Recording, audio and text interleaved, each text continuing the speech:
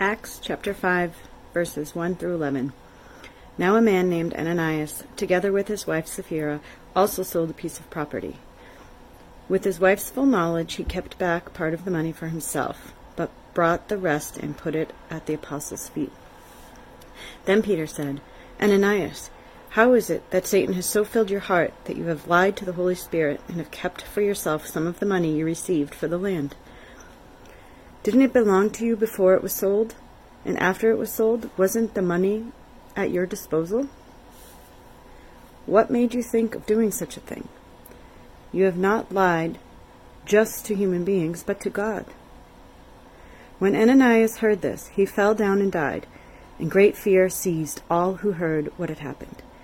Then some young men came forward, wrapped up his body, and carried him out and buried him. About 3 hours later, his wife came in, not knowing what had happened. Peter asked her, Tell me, is this the price you and Ananias got for the land? Yes, she said, that is the price. Peter said to her, How could you conspire to test the Spirit of the Lord? Listen, the feet of the men who buried your husband are at the door, and they will carry you out also. At the moment she fell down at his feet and died. Then the young men came in, and finding her dead, carried her out and buried her beside her husband. Great fear seized the whole church and all who heard about these events. Thank you, Christy, for leading us through today's passage, Acts 5, 1 through 11, the story of Ananias and Sapphira. That was wonderful. This just was kind of a funny thing that happened while we are filming. Our friend from CrossFit dropped by. I see her pull up, and we just started the service, and I'm like, oh, do we have our first Cornerstone visitor? Come for the live stream. But actually, it was just a friend who wanted to encourage us, and they dropped off some muffins from Muffins on Main. That's the best surprise ever. So shout out to her. A shout out to Muffins on Main. It's cool how we can continue to experience community even during this time of social distancing. So I just want to say a prayer and thank God for her. Thank God for our time together this morning. And so let me just pray. Heavenly Father, thank you so much for friends, Muffins on Main, our church family, Lord, people that want to encourage each other during this time. I pray that you would be honored in the rest of our service, and that you would speak through me, through this iPhone, and into the lives of our congregation, our church family, Lord, and would somehow I be an encouragement, and would the Holy Spirit challenge, convict, encourage, do whatever the Holy Spirit needs to do in our hearts today. Lord, we love you and we need you. In Jesus' name, amen. So today we're actually going back to our series on Acts. So you may remember way back before everything happened, January, February, March, we were going through Acts, a series called Outward Church. And we're going to continue in Acts today, trying to regain a sense of normalcy, but also just I think it's encouraging for us. It speaks to our hearts, it speaks to our lives, and hopefully we'll find something in here that can teach us more about God, and then also teach us more about what we're going through and how God calls us to live in times like this. So it's not as topical as some of our previous weeks have been, kind of dealing with everything, but we might find that to be refreshing. So we're going to be in Acts chapter 5, 1 through 11. And we're talking about the story of Ananias and Sapphira. And this is an odd story. This is a kind of a weird story. It's almost a scary story, like one of those stories that you tell your kids to scare them into obedience. But I think the Bible has a different plan in mind. I think the Bible has a different intention, and it tells us a lot about God's holiness, about God, who God is in his character. Now, to be holy means to be set apart, right? And when you think of holiness, what you probably think of are things like, a big, beautiful cathedral. There's something awe-inspiring in a cathedral or a gorgeous church building. Now, you also might think of something like a cemetery. A cemetery is a place where we bury those that we love and care about. And like the cemetery near my house, It has a sign that says something like "No running." Right? We're not supposed to run there or work out there. And so, there's this sense of sacredness, this sense of holiness about that cemetery. There's also maybe things tying into like a national monument to celebrate a nation and our heritage and our who we are as a country. People have feelings of awe and reverence around these sorts of places. Now, I agree, all of these things, cathedrals and big buildings and cemeteries and monuments, they are all special and they're all worth remembering. But I actually think the Bible presents us with a different understanding of holiness. And I hinted at that already. Holiness means to be set apart. To be set apart. And I think holiness actually looks a little bit more like this sign that some of you may have seen driving around Massachusetts. It says, out-of-state visitors are urged to self-quarantine for 14 days. Out-of-state visitors are urged to self-quarantine for 14 days. I saw this sign hanging over Route 3. See, Governor Baker is urging anyone coming into the state to not mingle and mix with other people, to not go shopping, to not get out there, but really to self-quarantine for 2 whole weeks so as not to transmit disease from some other state. I actually think that's a pretty good picture of what it means to be holy, to be set apart. To be holy means to be distinct, to be separate. In the Old Testament, we see holiness vividly demonstrated in some of those Old Testament laws. Terry has been teaching through the Old Testament, going through some of those laws. And, some of the laws, if you read through them, people, men and women, had to physically separate themselves from the camp because they were unclean or unholy for skin reasons or other medical issues or whatever. They touch a body. And so to be pure meant that you had to, if you were unclean, you had to separate yourself. So there's this idea of purity and impurity, clean and unclean, holy and unholy. And that's like what we're experiencing right now today. Some people are sick and some people are not sick. And that's the idea of holiness, that there's this separation between those who are healthy and those who are not. And I want you to pause and imagine for a moment a sign like we just looked at, a sign hanging over a roadway. And this roadway is headed up towards heaven, right? You can see heaven in the distance, the golden gates, the golden city, and there's this sign over the roadway that says, perfect spiritual health required. All others self-quarantine for all eternity. So perfect spiritual health is required to get into this golden city. All others have to self-quarantine for all eternity. See, that's what it means to be holy. We have to have perfect spiritual health, no sin, no impurity. We can't have spiritual sickness or disease. We can't have sin on our record. See, if we were to encounter God right now, we would be overwhelmed by his holiness. We would be completely devastated and dismayed by who he is. We actually find this in the Bible of a man, a prophet, encountering God and being utterly dismayed by the character and the holiness, the set-apart nature, the just absolute distinct goodness and power of God. So the prophet Isaiah had a vision of God, and he sees God seated on this throne, high and exalted above everyone else, and the train of his robe fills the temple. We just talked about the temple in our children's moment. And God is surrounded by seraphim, which is a type of angel. And even though these angels are pure beings, much better than you or I, they actually cover their faces. Some of their wings, they cover their faces, and some of their wings, they cover their feet. Maybe it's because they couldn't see God's holiness, because he's too bright, too glorious. They didn't dare to look upon God. Perhaps with the feet, it has something to do with the feet being places of dirt and uncleanliness and impurity in the ancient Near Eastern culture. Even today, we know that if you walk outside with your sandals and it's raining outside, your feet are going to get muddy, right? And so they're kind of covering their face, their eyes, and their feet, and they are singing.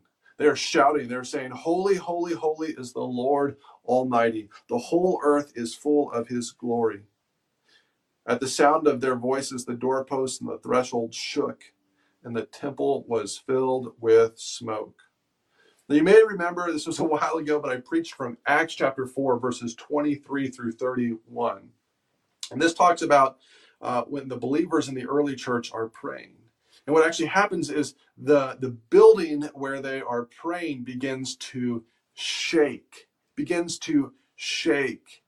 And what did we just read in verse 4? It says that the threshold shook and the temple was filled with smoke because God's presence was there.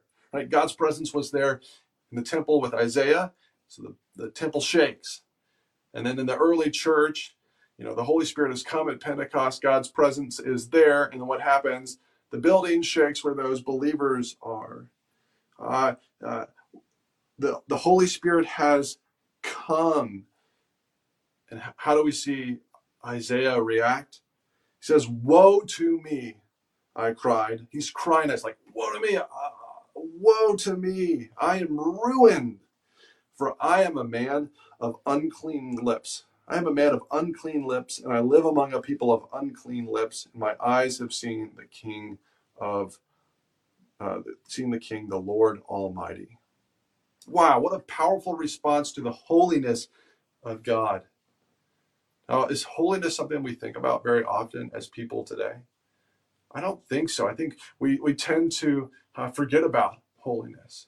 Or if we think about holiness, we think about it in terms of our own personal holiness. Like, if you feel good enough as a person, do you feel good enough as a person? Maybe you can answer that in your own mind and you think, yeah, I'm a good person. I self-quarantine, right, during this COVID pandemic. I'm not putting others at risk. I donate money to the Red Cross. I care about other people. I'm nice to them. Well, God will let me pass into heaven, right? Well, actually, you're wrong. But there's hope. You're wrong, but there's hope for you. But maybe you're on the other end of things. You feel so unholy, so unclean. You feel like those dirty feet. You believe God could never accept you. God could never love you. You're too filthy. Well, you're also wrong. There is a way. There is hope for you too. See, Ananias and Sapphira, they actually help us understand the holiness of God. They help us understand God's holiness the right way. That God is utterly good and we don't deserve to come into his presence. But yet God makes a way possible. So first, I want to talk about us actually underestimating God's holiness. We underestimate God's holiness. And if we think we can be good enough and enter into his presence or get into heaven just based on who we are as people, then we're underestimating God's holiness. Ananias and Sapphira do not take God's holiness seriously enough. See, we're supposed to worship him with awe, with reverence, with respect. That's what it means to be holy, set apart on a throne. But that's the exact opposite of what Ananias and Sapphira do. See, in their worship, what do? They lie and they test God. And that's not what we're supposed to do as we come before God in worship. They underestimate God's holiness and God judges them. They actually lose their lives because of this. Now, you might be thinking, the punishment doesn't match the crime. Why?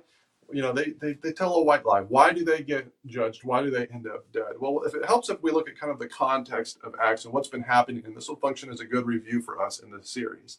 See, in Acts chapter 1, Jesus, after his ministry, has ascended into heaven to rule over the church and its mission. That means Jesus is in charge. He's orchestrating what is taking place.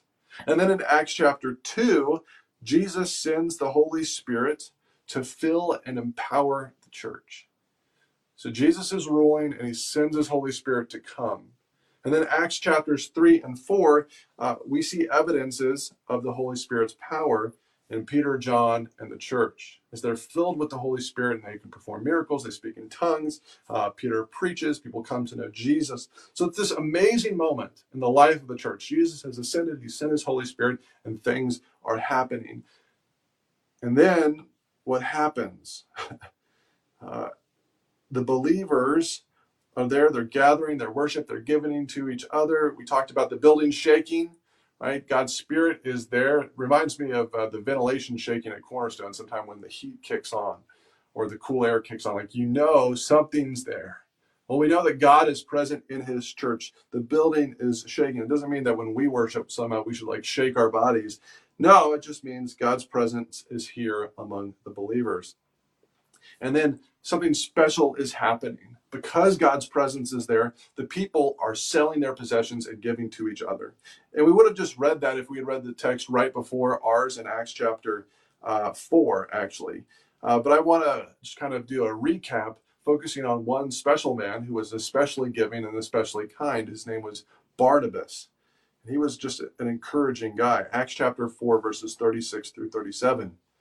Joseph, a Levite from Cyprus, whom the apostles called Barnabas, which means son of encouragement, he sold a field he owned and brought the money and put it at the apostles' feet. The apostles are the 12 disciples, those people that God has placed in charge of his early church through Christ Jesus. So Barnabas, he's a man who had a heart changed by God. He had encountered the life-giving message of Jesus Christ, and it just completely changes his life. He wants to act like Christ did and give to others. And people are recognizing his generosity, right? He sold the field. He gives up what belongs to him for the betterment of others.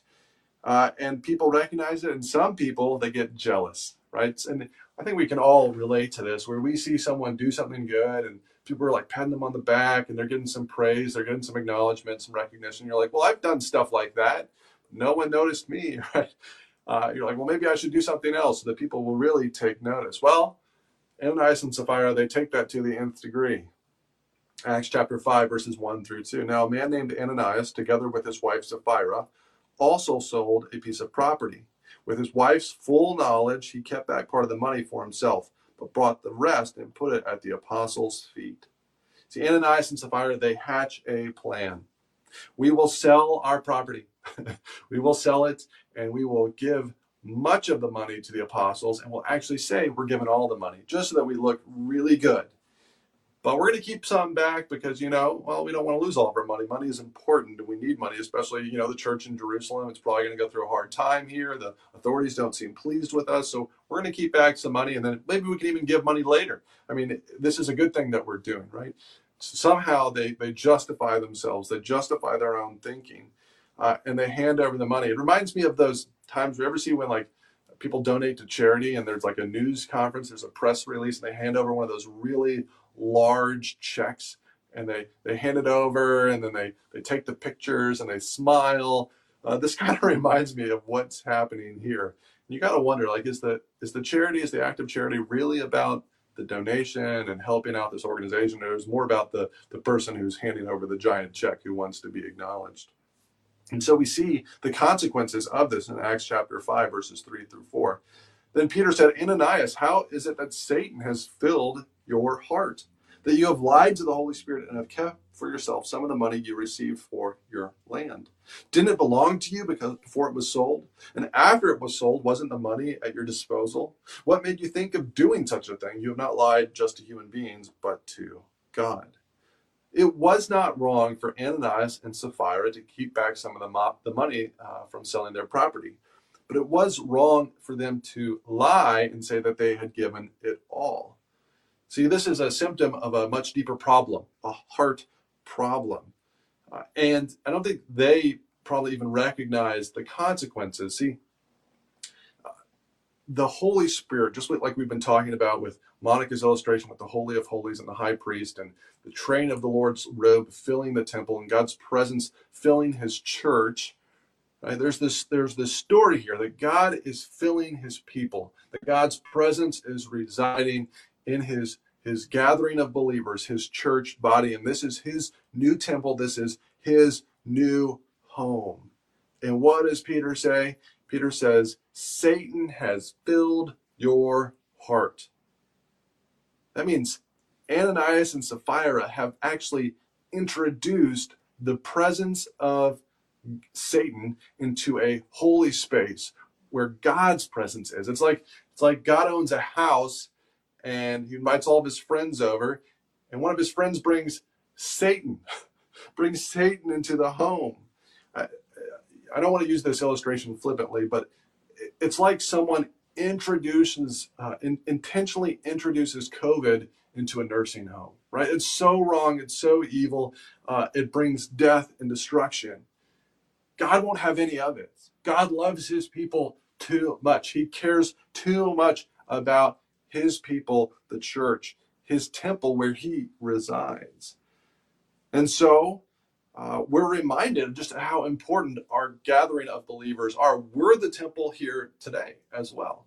Now, we're not gathered together in person as a congregation, but through the live stream, we're able to gather as the church, right? We're taking a moment where we're coming together to worship God together spiritually, even if physically we're not apart, and if we are apart.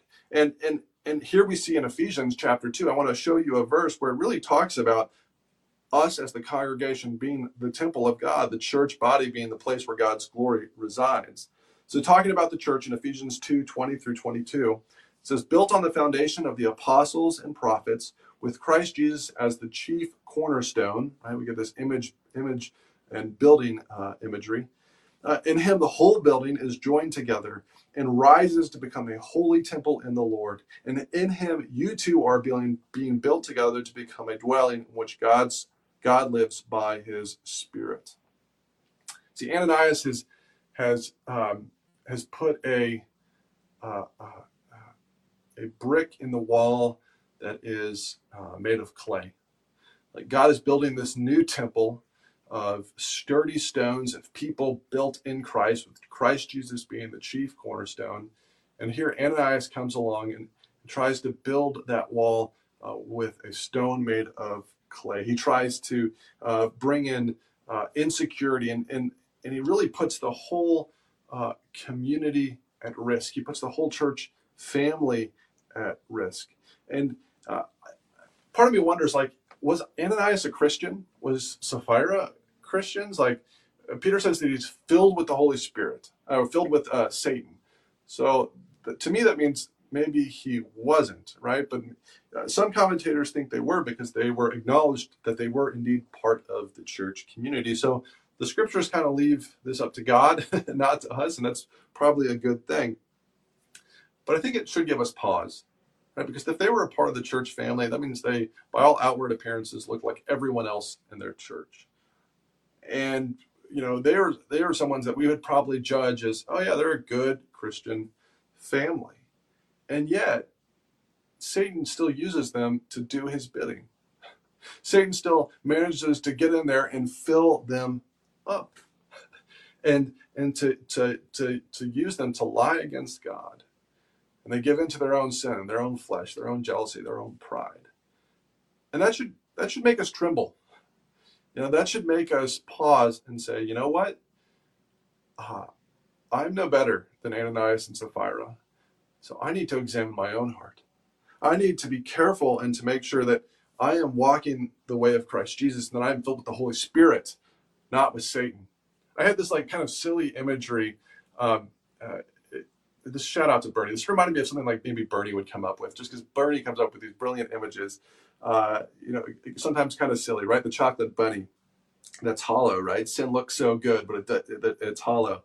So this imagery I had was of trying to walk a dog, right? I'm seeing my neighbors walk a dog all the time down our street, and it's always one owner with one or two dogs, right? And each dog has a leash.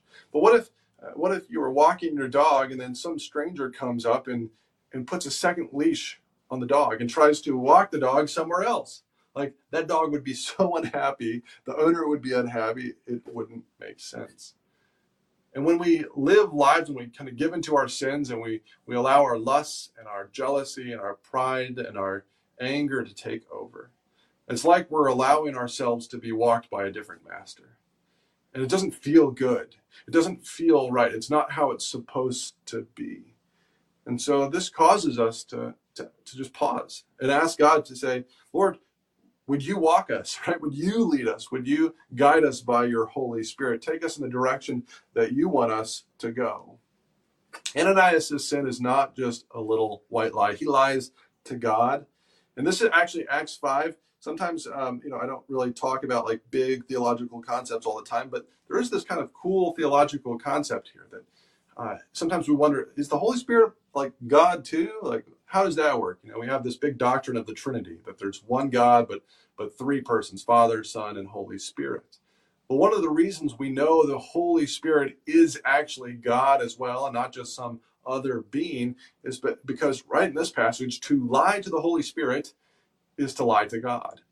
And this is one of the ways that we know that the Holy Spirit actually is God. And here we find in verses 5 through 6, when Ananias heard this, we find the consequence that God gives Ananias for lying to him.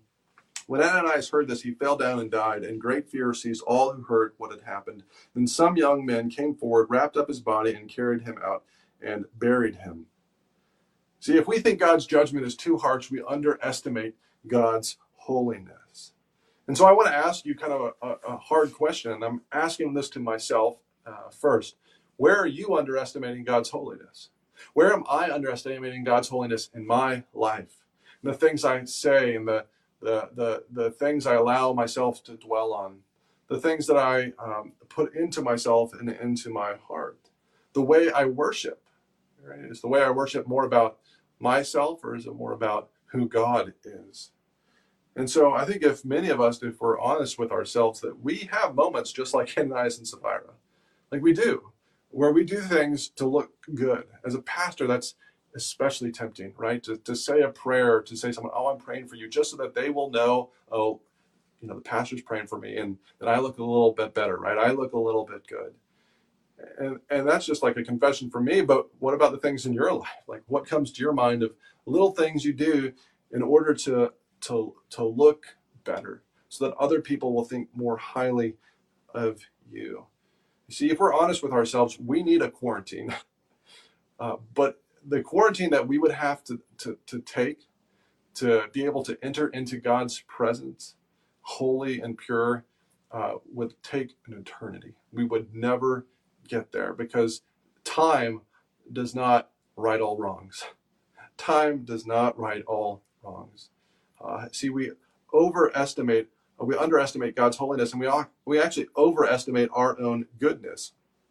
And I want to talk about Sapphira now. I want to get to the hope, but the hope's coming. First, we got to talk about Sapphira. See, Sapphira is like someone who is coughing and sneezing and not washing their hands or face mask. She thinks she's spiritually healthier than she is, when she is actually spreading the disease. See, Sapphira overestimates her own goodness. Acts chapter 5, verses 7 through 10. About 3 hours later, his wife came in. Not knowing what had happened, Peter asked her, "Tell me, is this the price you and Ananias got for the land?" "Yes," she said, "that is the price." Peter said to her, "How could you conspire to test the Spirit of the Lord? Listen, the feet of the men who buried your husband are at the door, and they will carry you out also." At that moment, she fell down at his feet and died. Then the young men came in, and finding her dead, carried her out and buried her beside her husband. Peter tells Ananias, "You lied to God." And to Sapphira, he says, "You tested God." And there's like a small distinction there, right? We test God when we think we're better than God, when we think we know what's really right and what should really take place. And so we tell God, "God, I want it to be this way, and if you don't do it my way, you must not be God. You must not be good." Wow, like I can think of times where I've done that, right? We're testing God. We're telling him, "Prove yourself. Do it my way," instead of saying, "Lord, this is how I would like it, but ultimately your will be done." And what Ananias and Sapphira are ultimately doing is they are testing to see if God's Holy Spirit actually resides in his new temple, the people of God, the church body. They're actually putting God to the test to see if his presence is there, if this really is the Holy of Holies. They are testing God to see if he is watching and listening, and if they can get away with sin. And the only people that this puts at risk is themselves. It does put like the church family at risk as well, which is why we don't want to follow in the footsteps of Ananias and Sapphira. But it puts their lives at risk. The town I grew up in had a pool, and there's like the lap end of the pool.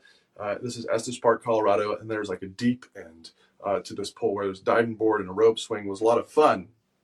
And it was separated by this like walkway. And if you've ever been to some of these pools, you know that these walkways actually have a space where you can swim underneath the walkway. And so growing up, like occasionally when the lifeguard wasn't looking, we'd essentially test the lifeguard by swimming underneath, by saying, hey, can we get to the other side without the lifeguard noticing? But there's a reason that you're not supposed to swim under those things, right? Because you can panic, you can get disoriented, you can drown. See, the people that we were putting at risk by testing the lifeguard was actually ourselves. We were putting our own lives and the greater life of our family at risk. And that's what Ananias and Sapphira are here and they're doing. And we don't want to do the same thing, right? We don't want to test our eternal lifeguard. We don't want to test God. And we actually find stories in the Bible of other people who test God and it does not go well for them. Maybe you remember the weird story of Nadab and Abihu in Leviticus chapter 10, verses 1 through 5. Aaron has two sons named Nadab and Abihu, and they offer unauthorized fire before the Lord at the tabernacle, and he consumes them with fire. And we don't know exactly what that means, but God had just given all these instructions for how to make offerings, and instead they do it their own way. They worship God their own way, and they die because of it, because they are not treating God with the holiness and the respect he deserves. God was doing a new thing in the life of the temple, a new thing in the life of the people, and they ignore it. And actually, there's some similar verbiage. Moses instructs two young men to carry their bodies out of the camp, just like Peter does with Ananias and Sapphira. So there's like this imagery that's continuing from Nadab and Abihu to Ananias and Sapphira. And then later on, Mark preached on this a couple weeks ago, and I was so excited about the tie-in. It was just a God thing. Uzzah, remember Uzzah and the ark? When King David brings the ark of the covenant back to Jerusalem on a cart, it's led by oxen, and the cart shakes and stumbles, and the ark's about to fall off, and Uzzah reaches out his hand and to steady the ark. He touches the ark, and God strikes him dead. The Ark of the Covenant was this golden chest where God's presence resided, kind of like a throne or footstool. There's cherubim on top of it, so it's supposed to mirror that Isaiah chapter 6 throne that's representing God's actual throne room. And it was holy because God's presence resided there. R.C. Sproul, he's made this comment about Uzzah that is like moderately famous. He said, Uzzah presumed his hands were cleaner than the dirt and God said no. So Uzzah presumed his hands were cleaner than the dirt. God said no. So he assumed that it would be worse for this ark to get dirtied by mud than for me to touch it. But mud is just mud. There's nothing sinful about mud, except you and I, we actually sin. We actually disobey God. There are things that were in Uzzah's heart that were much more impure and unclean than the mud. And so that's why God struck him dead. He overestimated his own goodness. For my birthday, my grandmother-in-law gave me this book called The Amazing Book of Useless Information. She gave it to me as a joke, but joke's on her because I'm using it as a sermon illustration today. Apparently there's a whole useless information society, and I just wanted to give a shout out to Andrew because I feel like you might really like signing up for this useless information. Not because you have useless information, but I think there would be a passion of you discovered in this society. So, some information I found in this book. Did you know that Queen Elizabeth I regarded herself as a perfect example of cleanliness, and she declared that she bathed once every 3 months, whether she needed it or not? She bathed once every 3 months, whether she needed it or not, and she's a perfect example of cleanliness. Or in her lifetime, Queen Isabella of Spain bathed twice. Wow. Right? These two women, these two monarchs, these two queens thought they were pure, and they probably thought they smelled fine. Maybe there's some other reasons, but they're stained by their own stink, their own dirtiness, their own filth. And that's an example of us. Right? We think we're good, we think we're pure, we think we're holy, but there's something going on inside of us that it makes us impure, that makes us unholy. And sometimes other people can smell it and we can't. That's why we need our church family to help us. I think it's interesting that this COVID virus, you can have the virus and not even know it. You can be passionate to people and not even know it. You can have it for 5 days before symptoms even start to appear, or even longer. Isn't that a powerful illustration for sin, right? We don't know we have it sometimes, but we have it. it puts our lives in danger and puts the lives of others in danger. And sometimes those symptoms do appear.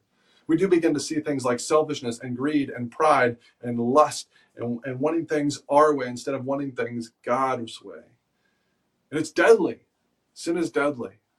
Romans 6:23 says, "For the wages of sin is death, but the gift of God is eternal life in Christ Jesus our Lord." My friends, my family, my church, this is why we need a Savior. This is why we need a Redeemer. This is why we need someone to come and pay the penalty for our sins. See, this is why we need a Barnabas. See, Jesus Christ is the original Barnabas. Barnabas is someone who sold his property and gave it for the betterment of the church. Well, Jesus gave up the prestige and the honor and the throne room of heaven. The Son of God stepped down into our world. And then not only did he give all of that up, he laid down his own life at the foot of the cross, at the foot of his Father as a sacrifice. Jesus is the original Barnabas who gave everything for you and for me. This is the gospel message so that you and I, who are people of unholiness and impurity, can become people who are completely holy as we are caught up in the Barnabas of Christ Jesus, as we are caught up in the goodness of who Jesus is. Jesus sacrificed himself and gave up everything so that we can have life, so that we can have goodness and grace and be forgiven for our unholiness.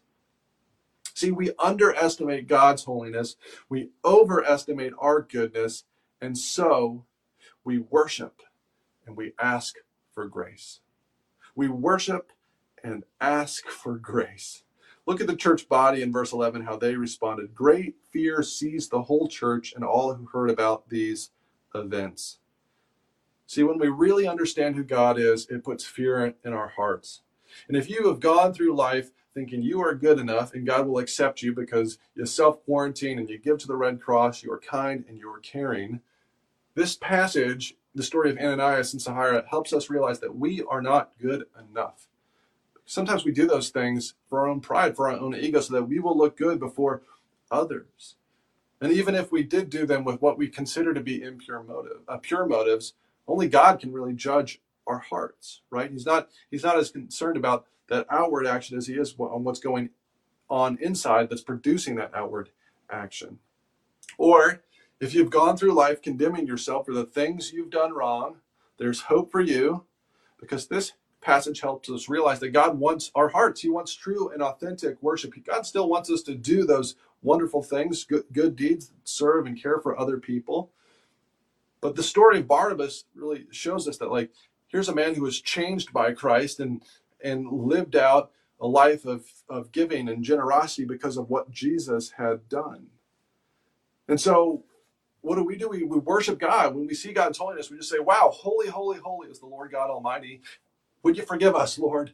Would you have mercy? Would you show mercy to us? And that's what Isaiah does when he sees God seated on the throne. He screams, woe to me, for I am a man of unclean lips. He is confessing his sin. He repents. He lays his heart bare. You know what God does? Isaiah 6, verses 6 through 7.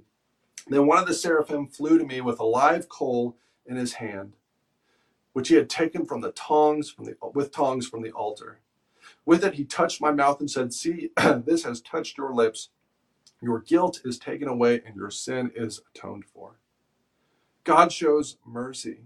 An angel takes a coal from the altar and touches Isaiah's mouth with it. He's going to be a prophet. He's going to speak truth. But he takes it from the altar, a place of sacrifice. And there's nothing in that heavenly altar that apart from Christ could forgive this man's sin. See, the altar, I think, points forward to Christ's coming sacrifice on the cross. That coming moment when Jesus would lay down his body and his blood to pay the penalty for our sins. So even Isaiah is purified by the blood of Christ, by the altar, by that coming sacrifice. By Christ's blood, his sins are atoned for. And so if you want Christ's sacrifice to cover you, worship and ask for grace. We underestimate God's holiness. We overestimate our goodness, so we worship and we ask for grace. We ask for forgiveness. See, by the blood of Jesus Christ, we can enter into the holy place with Christ. We can enter into a relationship with God, and we become the Holy of Holies. We become set apart through Jesus. He makes us set apart by himself first becoming set apart. And so I just want to leave you with this. We underestimate God's holiness. We overestimate God's goodness, and so we worship and we ask for grace. Let me pray. Lord, would you fill us with your Holy Spirit? Would you so fill us with your Holy Spirit that we never do what Ananias and Sapphira did? Would we not be filled with Satan, but would we be filled with God's presence and God's power? Would God lead us forward? And Lord, we are going to fail. We are going to sin because that is what we do in a fallen and broken world. And yet we know that you are concerned with what's going on in the heart. And you want to change our lives. You want to give us grace. That's why you sent Jesus. And so would you change us from the inside out? Would we never lose hope that you can forgive us? Will we never feel the terror of a God that doesn't love us as we come to Jesus? If we are in Jesus, Lord, would we always recognize it, always feel it? Would you give us eternal life with him? Would you help us be like Barnabas, a man whose heart was changed and who loved others and was willing to sacrifice and give up things for others? And ultimately, Barnabas is just trying to follow you, Jesus. He's just trying to follow your way. Help us to be like that, especially during this time of COVID, during the coronavirus, Father. Lord, would you remind us of the holiness that we have in Christ? Give us a healthy fear of you. And we love you and we respect you, Father, Son, and Holy Spirit. In Jesus' name we pray. Amen.